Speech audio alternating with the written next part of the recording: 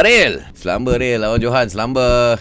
Selamba. Baik. Permainannya soal menyoal Okey. Baik. Aril. Situasinya tengah joget lagu Abang Jago. Tengah joget. Tak ada. Dia dekat ni kan. Pergi gym. Pergi gym. Okey boleh. Fight.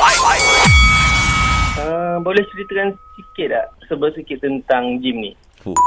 Kenapa saya nak cerita? Awak tak nampak ke? Kenapa awak tak nak cerita? Sedangkan awak bekerja kat sini kan? Awak tahu tak saya siapa? Boleh saya tahu peranan awak kerja kat tempat ni? Awak dah daftar ke belum? Apa yang awak tengah lakukan ni? Kenapa awak tanya soalan tu? Boleh saya tahu apa kelebihan awak kat sini? Apa dia? Boleh saya tahu expectation salary awak kerja kat sini? Ya, sikit lagi. Kenapa awak tukar soalan? Awak tahu cara menangani stres? Macam mana? Boleh bagi tahu contoh situasi kerja awak kat sini? Perlu ke nak contoh tu? Kenapa awak nak berpindah dari tempat kerja ni ke? Bila masa saya cakap saya nak pindah?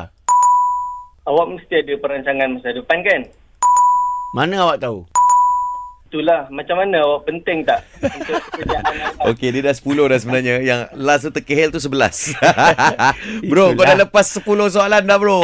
Mantap. Itulah. Yang last tu alamak. Tapi tak apa, itu soalan yang ke-11. Cuma itulah aku rasa macam kejap-kejap kau macam nak ajak orang couple. Soalan kau ni macam soalan management tau. Kejap-kejap interview kerja. Dia macam tukar-tukar. Kadang-kadang dia customer babe. Aduh, satu lah.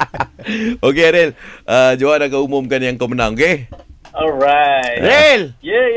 Yo, Rain!